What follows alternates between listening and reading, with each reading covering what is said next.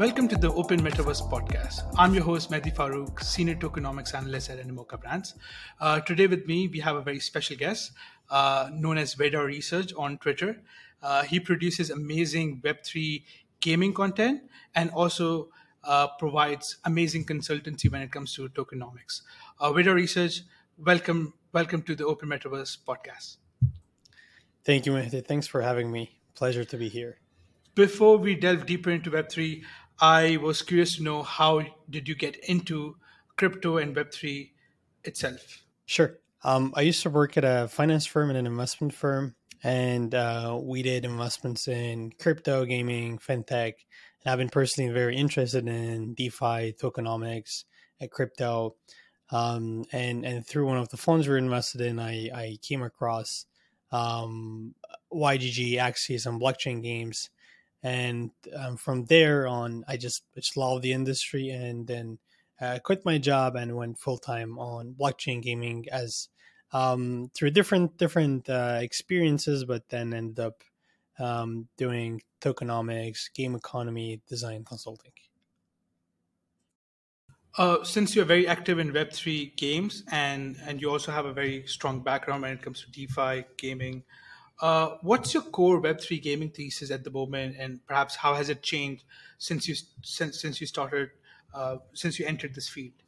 Initially, I was amazed by the fact that you can have an open economy for games, and the games could, have their own economy, basically, just like a country having its own economy. So that was pretty exciting to me, and that just at that point, I didn't have a specific thesis, but I just saw the numbers, and the numbers were just skyrocketing. And the fact that with tokens and NFTs, you can design very interesting incentive mechanism systems design, just attracted me to the industry. And again, I didn't have a very long-term thesis, but as I got deeper into the industry, into gaming and Web3 gaming, my thesis has evolved to the fact that, at the end of the day, games need to be fun first. You do need to have games that are entertaining for people to get in to play them. But the financial elements that Web3 allows, which is basically enabling the game developers, to pay players, is, I think, very interesting. You can have these fun games, and we already see fun games in Web2. But what Web3 allows is that in Web2, only the players could pay the developers. There was a one-way relationship. But now the developers can also pay the players with rewards. Plus, the assets that are owned by the players could be traded amongst players. So this could create an additional layer of entertainment, an additional layer of potentially higher, LTV, engagement, session times, etc. So the thesis is that games, again, you gotta have fun game first, but then games that are able to turn an open economy into their advantage could potentially generate much higher revenues, LTVs, franchise values compared to a closed economy game. This is basically the main thesis. But of course, other thesis of Web3 gaming is the fact that ownership of data, access to data, that others have. Whereas with a fully on-chain game, for example, anyone can have access to the data of a fully on-chain game, and interoperability is another aspect where, if I know that Mehdi loves shooter games and he loves playing, metalcore, and if I am building a shooter game, I can target your wallet with specific NFTs or specific quests that can enable you to earn maybe items or have a more customized experience.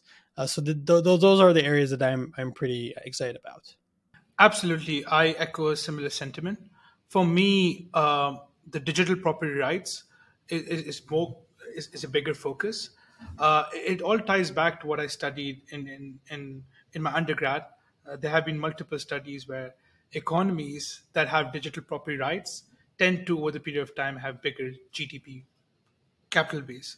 And for me, that kind of opened my perspective. If we can have digital property rights in games or across different verticals within crypto, that also means over the period of time the TAM increases at a rapid pace. So even if the game is not of highest quality, of course we want it to be fun and of the highest quality, you'll still see the size of the economy bigger than, let's say, Web2 counterpart, just because of the fact people can own stuff. And for me, when I started to dig deeper into that thesis, I like that was the aha moment for me that wow, there is something there. So we have seen the whole evolution of Web3 games, but there has been a theme where play to earn games have kind of failed. So games like Step In and Pigexy. What do you think went wrong with those games? And before you answer that question, we also have Mo with us, who is my co-host and senior and head of tokenomics at Animoca Brands. Hello, Mo. Hey Mehdi, hey Mete, thank you for your patience. Great to have you with us. Yeah, I guess jump straight into the questions or the answers in this case. Hey Mo, great to see you. Yeah, what went wrong with some play-to-earn games like Steppen? So I guess, in short, the outflows were more than the inflows, which led to unsustainable economics. So players were attracted by high returns or almost like free money offers.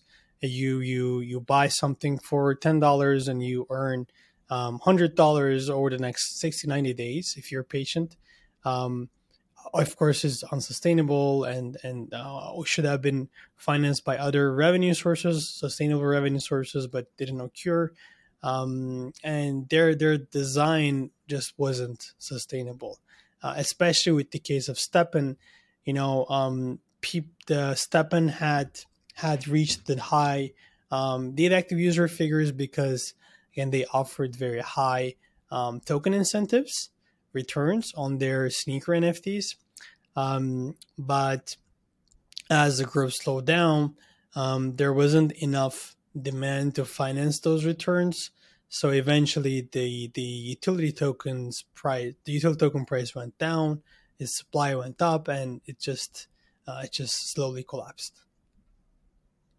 I think it's super interesting because we've been having a discussion internally, and it's more been about like what is the value of tokenomics within a lot of these different projects. And for us, it's a value add based on the core value proposition of that project or that platform or ecosystem.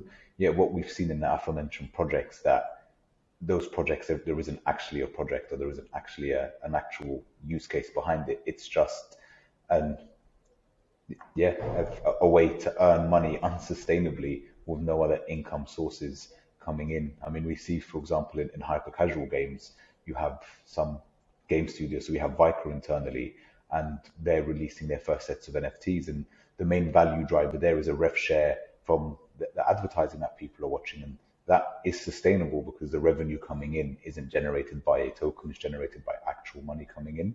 What are your thoughts on that? Yeah, I mean um, so there are two ways. I think number one is, well, you might have a hyper casual game and you might still give some token rewards, token NFT, some like monetary rewards, and you might have a positive impact actually. Like an example is this game called Bitcoin Miner, developed by Fump Games. They pay like 6 7 cents per player per day on Sats rewards, Bitcoin rewards, and it actually boosted their like retention and LTV figures, and that is great. But anything above that in terms of rewards is just unsustainable, because like hyper casual games at the end of the day, they don't require much skill. So you would rather have like a game of skill or some randomness where you'll have like a zero sum game element where someone wins but someone else loses. So the loser actually finances the winner type of model or design is more sustainable than where everyone is winning, no one's losing, and it's just yeah. Yeah, this brings me to another question. So, Veda, in your opinion, what are some of the interesting token design and value capture mechanism that you have recently seen, apart from this one, or you actually want to see, and you think is lacking in the industry at the moment? Yeah. So those that want to have value accrual mechanisms, the most straightforward way is for the token to be currency for the inflows. So think of any protocol, any underlying business with a Web3 element, they're gonna have some sort of inflows and revenue, right? If these inflows slash revenue are paid in the form of their native currency, native token, then those tokens accumulate in the treasury, in the protocol's treasury, and that is a natural way of value accrual. Now, that is not always the ideal case because you introduce additional friction points when you ask someone to buy their governance token. They might need to go to a DEX, to an exchange. It's just an additional UX friction point. Another way is you can basically buy back the token with the stablecoin, fiat, or other non-governance token earnings, which again is not the ideal way as well because it might not be the best method in terms of regulatory or legal perspective. So that's on the token side. On the overall like game economy side, some designs that I like are like Splinterlands and Shrapnel. And what I like about them is that Splinterlands has this game economy where it's almost like a zero sum game economy, but it's so well engineered that it's difficult for the ordinary player to understand that it's a zero sum game. So you know, all players spend a specific amount of money, but not everyone gets back what they spent. Some earn more than what they spent, some earn less based on their gameplay or based on how much they spent on some pay to win elements, which makes things even more interesting because now a guy that just wants to win and wants to get the feeling of win sort of finances the more skilled player, the more, let's say, let's call it play to earn player. But the guy that pays to win doesn't always win because they also introduce some like randomness. So I really like Splinterland's design, even though it could have been better. Like I don't like the fact that they end up selling land and all other stuff. And Shrapnel, what I like about Shrapnel is that they try to like stabilize the NFT prices because I like this argument that look, players might not want to care about their assets price stability. So like if I have this gun and that gun I paid like $50 for the gun and tomorrow it's $100 and the next day is $2 and then the following day it's $200 again. It's just I'm gonna have a heart attack. I don't want to deal with the volatility. I want to just play the game. I don't want to think whether I should have sold it or whether it's a good time or a bad time to sell.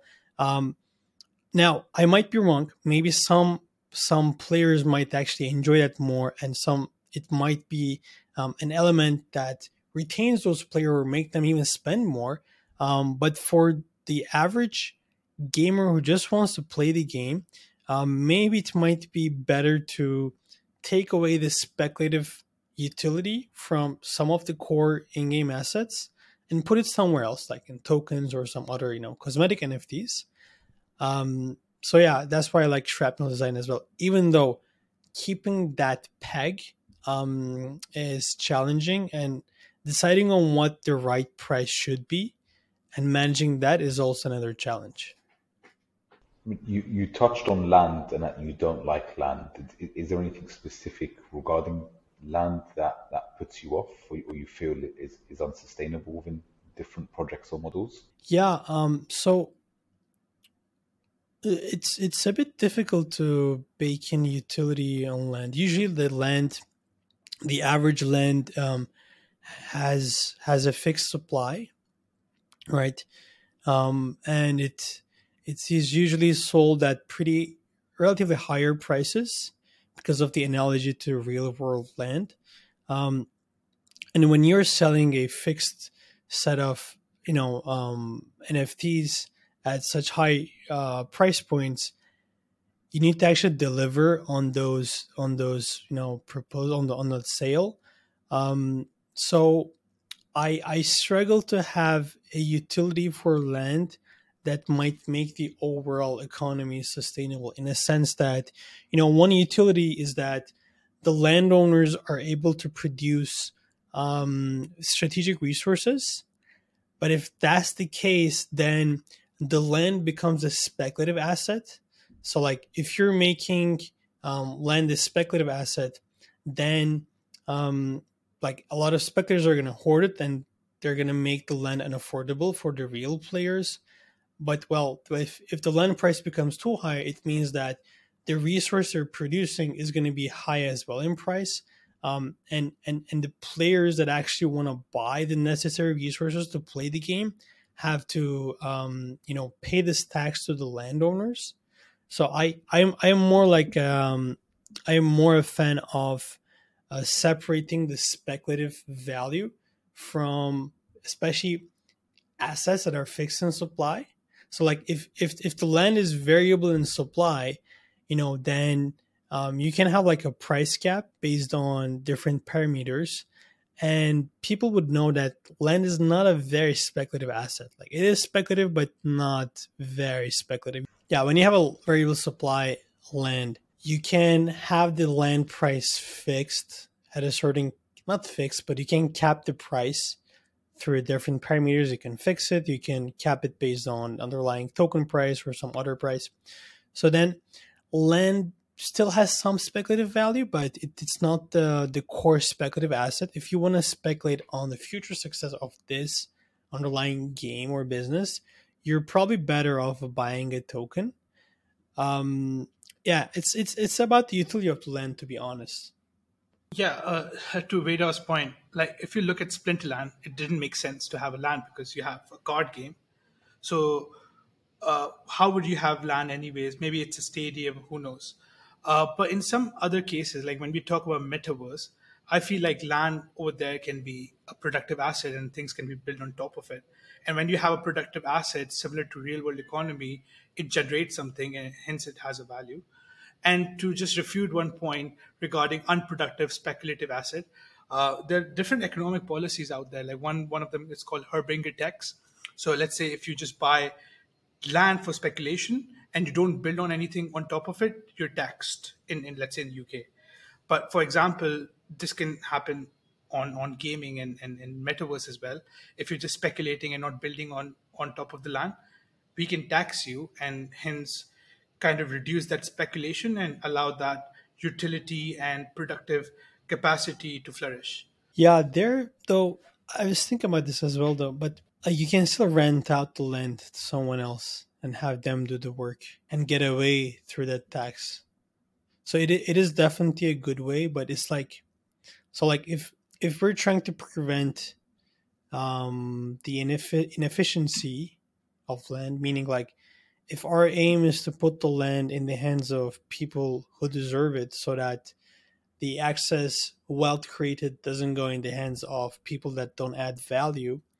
Um, I don't know if it does a good job to prevent that, but it a bit depends on like in a game, a land probably would act more like function more like an NFT, in a sense that it would produce resources, whereas in a metaverse like a decentraland, the land works more like a you need the land to create user generated content. So it acts more like a gate to be able to produce content, and from which content you might earn more, because it's like your shop in a shopping mall.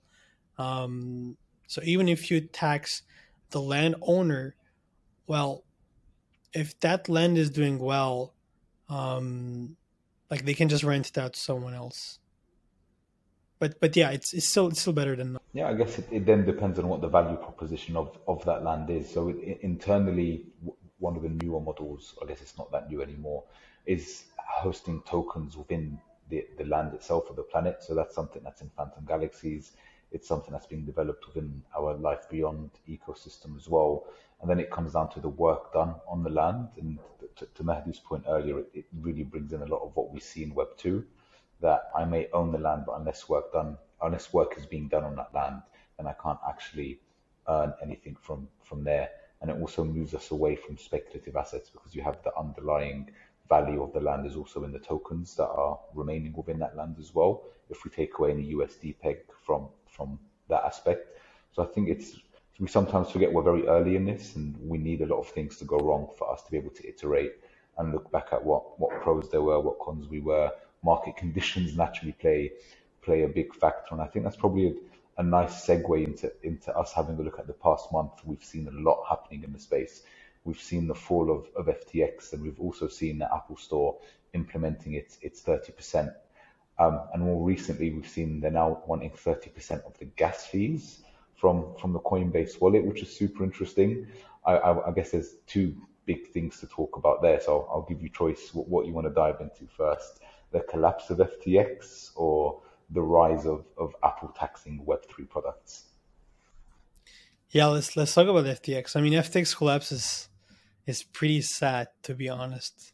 Just because like Luna maybe was expected, but FTX was a real black swan, at least in my personal opinion. Um, and it's really affected the trust and credibility of a lot of the, okay, retail investors. Maybe they have a relatively shorter memory, and they might come back during another bull market, but institutional investors are act slower, and it's more difficult to convince them and have them ready to invest a significant capital into crypto. So I feel like institutional investor adoption has would slow down after FTX collapse. And I guess to that point, do you think we've seen the fallout, or is it just settling and we're slowly going to see the impacts of FTX's collapse on the rest of the space? I feel like it's we're gonna see a more collapse, but on the other hand, I feel like some institutional investors are actually buying in at these price points. So that's why I think like I would expect the market to go even further lower. But there's also this, like, I think the buy wall that doesn't let prices to fall below a certain point. So we might be on a dip actually, but please don't quote me on that. This is not financial advice. Definitely not. It's super interesting because I know for us internally, it's sort of we know black swan events happen at least a couple of times a year in crypto and the Web3 space, but there has to be the narrative that builders are going to keep on building. We have to keep on adding value to the space. That there will always be bad actors given the nature of the space, and in every space there are bad actors. So I guess it's for anyone listening, it's not doom and gloom. There is always hope. There is always light at the end of the tunnel, and we're continuing to build. We're continuing to learn from the mistakes in the space, regardless of how small or big those mistakes are. And I guess then Apple and the tax, and even taxing gas fees. I mean, I didn't see that one coming. I'm not sure how you guys feel about that. Yeah, tax on gas fees. That's too much, man. Like I mean, it's just gonna I guess they can actually make either exchange or customers pay that tax, because it's just going to be an additional 30% of the gas fees paid to the validators. Apple is just making things harder and harder for Web3 gaming.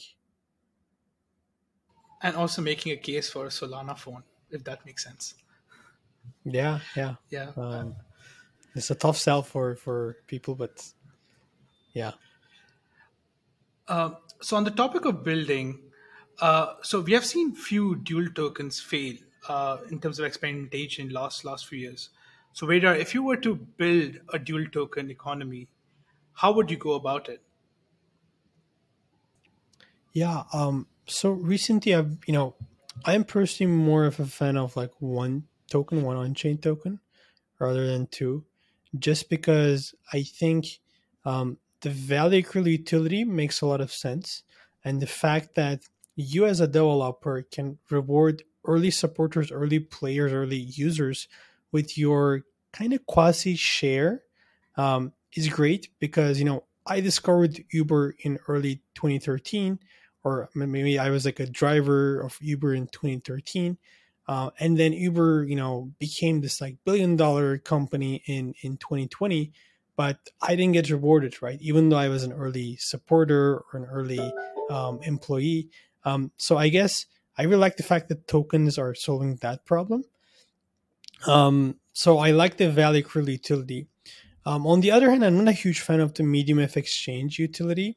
So trying to have like another token that is less volatile, that you want to have as like this medium of exchange, this currency to make payments. Um, I don't see huge need for that, just because at the end of the day, like the game players are not citizens in reality. They are paying groceries, rent, everything in their own local currency. So most probably players are gonna keep their actual money in their own local currency, or maybe USD, or I don't know, something else. They're probably not gonna keep it in your in-game currency. If they want to bet on the game's future success, they can buy the governance token, the more like value accrual token. So that's why I'm not a huge fan of the second token. But I do like the some games implementing this like off-chain token, where you can actually set the ratio between the off-chain token and on-chain token dynamically. So, for example, you might earn five off-chain token a day, but you're not able to convert that into an on-chain token until, let's say, you hit I don't know, 1,000 off-chain tokens. So in this way, you're actually preventing a lot of gold farming and different activities, also minimizing players to cash it out, and like adding a bit more different rules such as that could encourage players to reinvest those tokens or earnings back into the economy, which is what we want at the end of the day.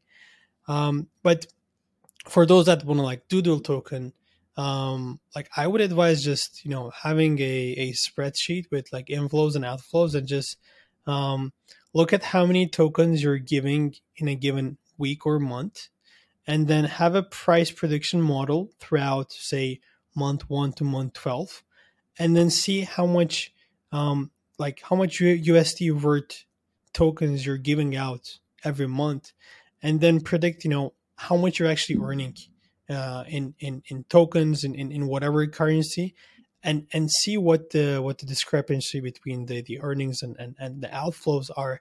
If the gap is too high throughout that like 12 month, 24 month, 36 month, that's not sustainable, and the prices are just gonna fall down. Yeah, so that would be my 2 cents on the dual tokens. That's an excellent take. Um, so, Veda, when you're advising projects in terms of token design, economy design, I'm assuming they also ask you about what blockchain to build on. So, do you have any preference, or do you have a favorite L1 that you advise for Web3 gaming, or in general that you think has a very good ecosystem? Great question. Time to show my backs. Joking. So honestly, um, the most popular chains, that the most credible ones that I think of, are like Polygon, Avalanche, Solana, Immutable. These four would be my answer 6 months ago. Now, I'm not sure about Immutable because I don't think it's battle tested yet, and I think it's not EVM compatible. I think it's like you gotta program with Cairo. Solana, it's not EVM compatible, and the chain has like stopped a couple of times, and it has been too dependent on the SPF FTX brand for a while, and now which was a double-edged sword. Thanks to that, they grew so quickly. They were like, I think, one of the best performing tokens in 2021. But as FTX collapsed, they also got hurt. Plus, again, being non-EVM compatible, I think, is a problem. So I think like Polygon and Avalanche are really the two candidates that I would advise. I don't know much about like Starknet, Arbitrum, and Optimism, but I'm not sure if those L2s are going to be able to onboard a bunch of different games. So any new projects or startups coming into the space, or even pre-existing businesses that are looking to tokenize their offering, what advice would you give to them entering the space? Like, first of all, why they need a token? Like, they gotta really understand why they're tokenizing. That it's not just because they're waving, they're riding through hype wave. And then the advice would be, honestly, on my end, the advice would be, how we can build an economy around this, and what is the most optimal way to distribute tokens. Who should be eligible to receive the tokens. Yeah, I don't know the other like non-economy design, non-token design aspects, to be honest. I think that's fair, and I think when we mention and we speak about tokens, we are referencing both fungible and non-fungible tokens in that instance, correct? Exactly. NFTs, tokens, yeah. Excellent. So, Vedar, do you think everything in the future uh, will be tokenized? I know you have a view that not everything needs to be tokenized, but do you think there'll be an attempt to tokenize everything? And what do you think would be some areas where that would not happen and value might still accrue to equity?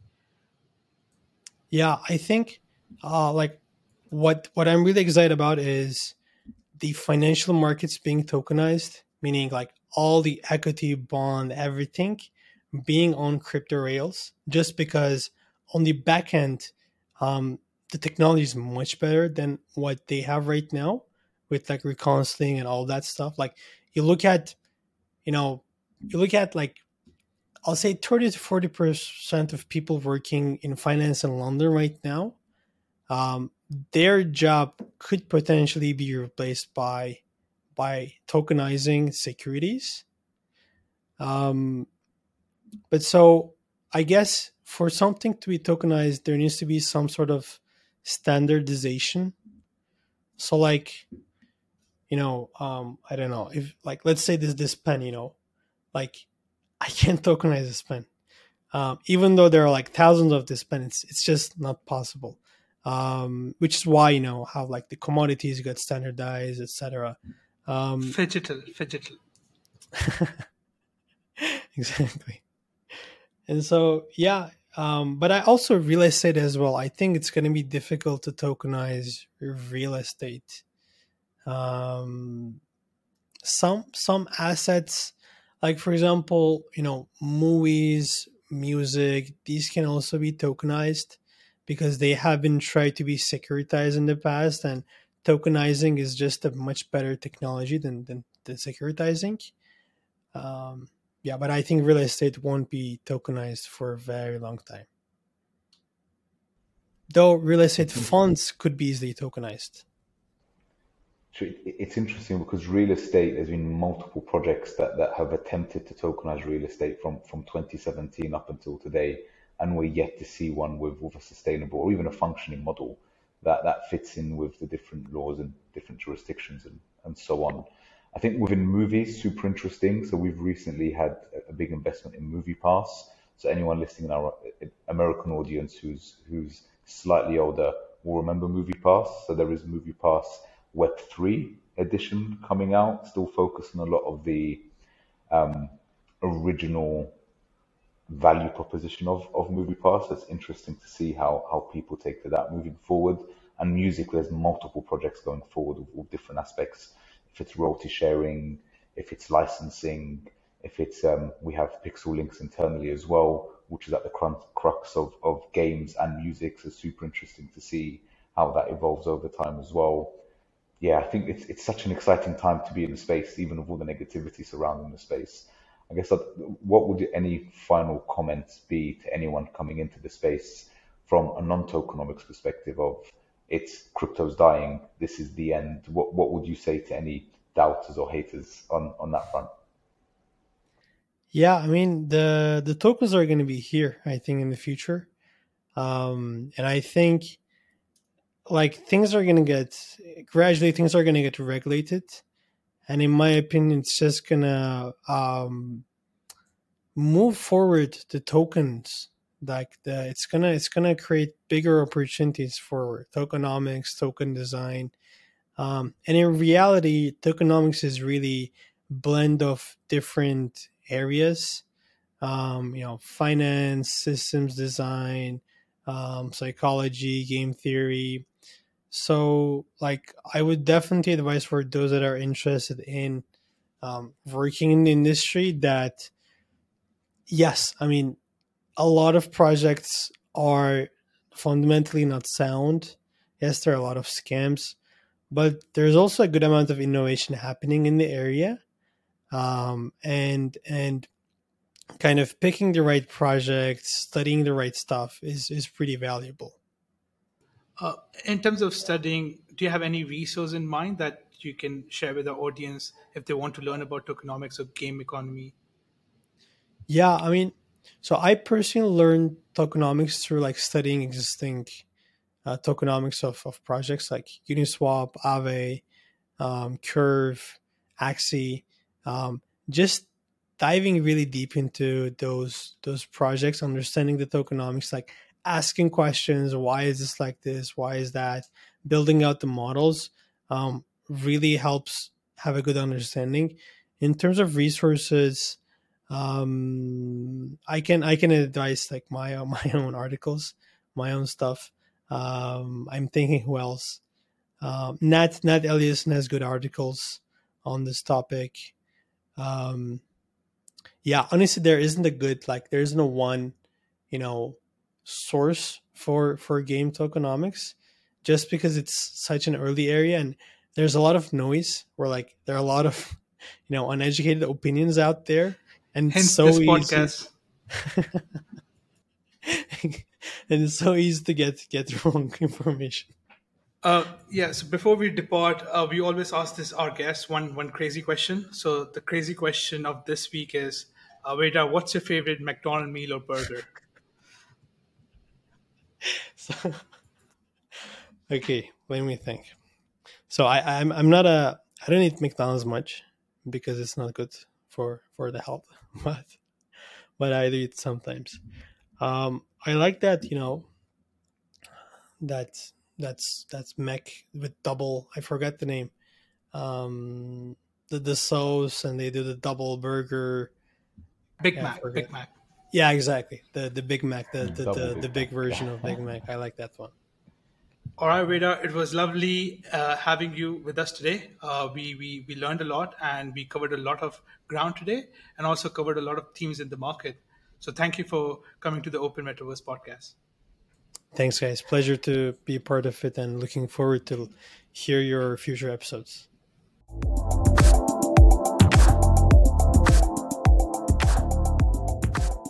This podcast is for information purposes only and should not be considered as financial advice. Any opinions provided in this podcast reflect the views of the speakers only.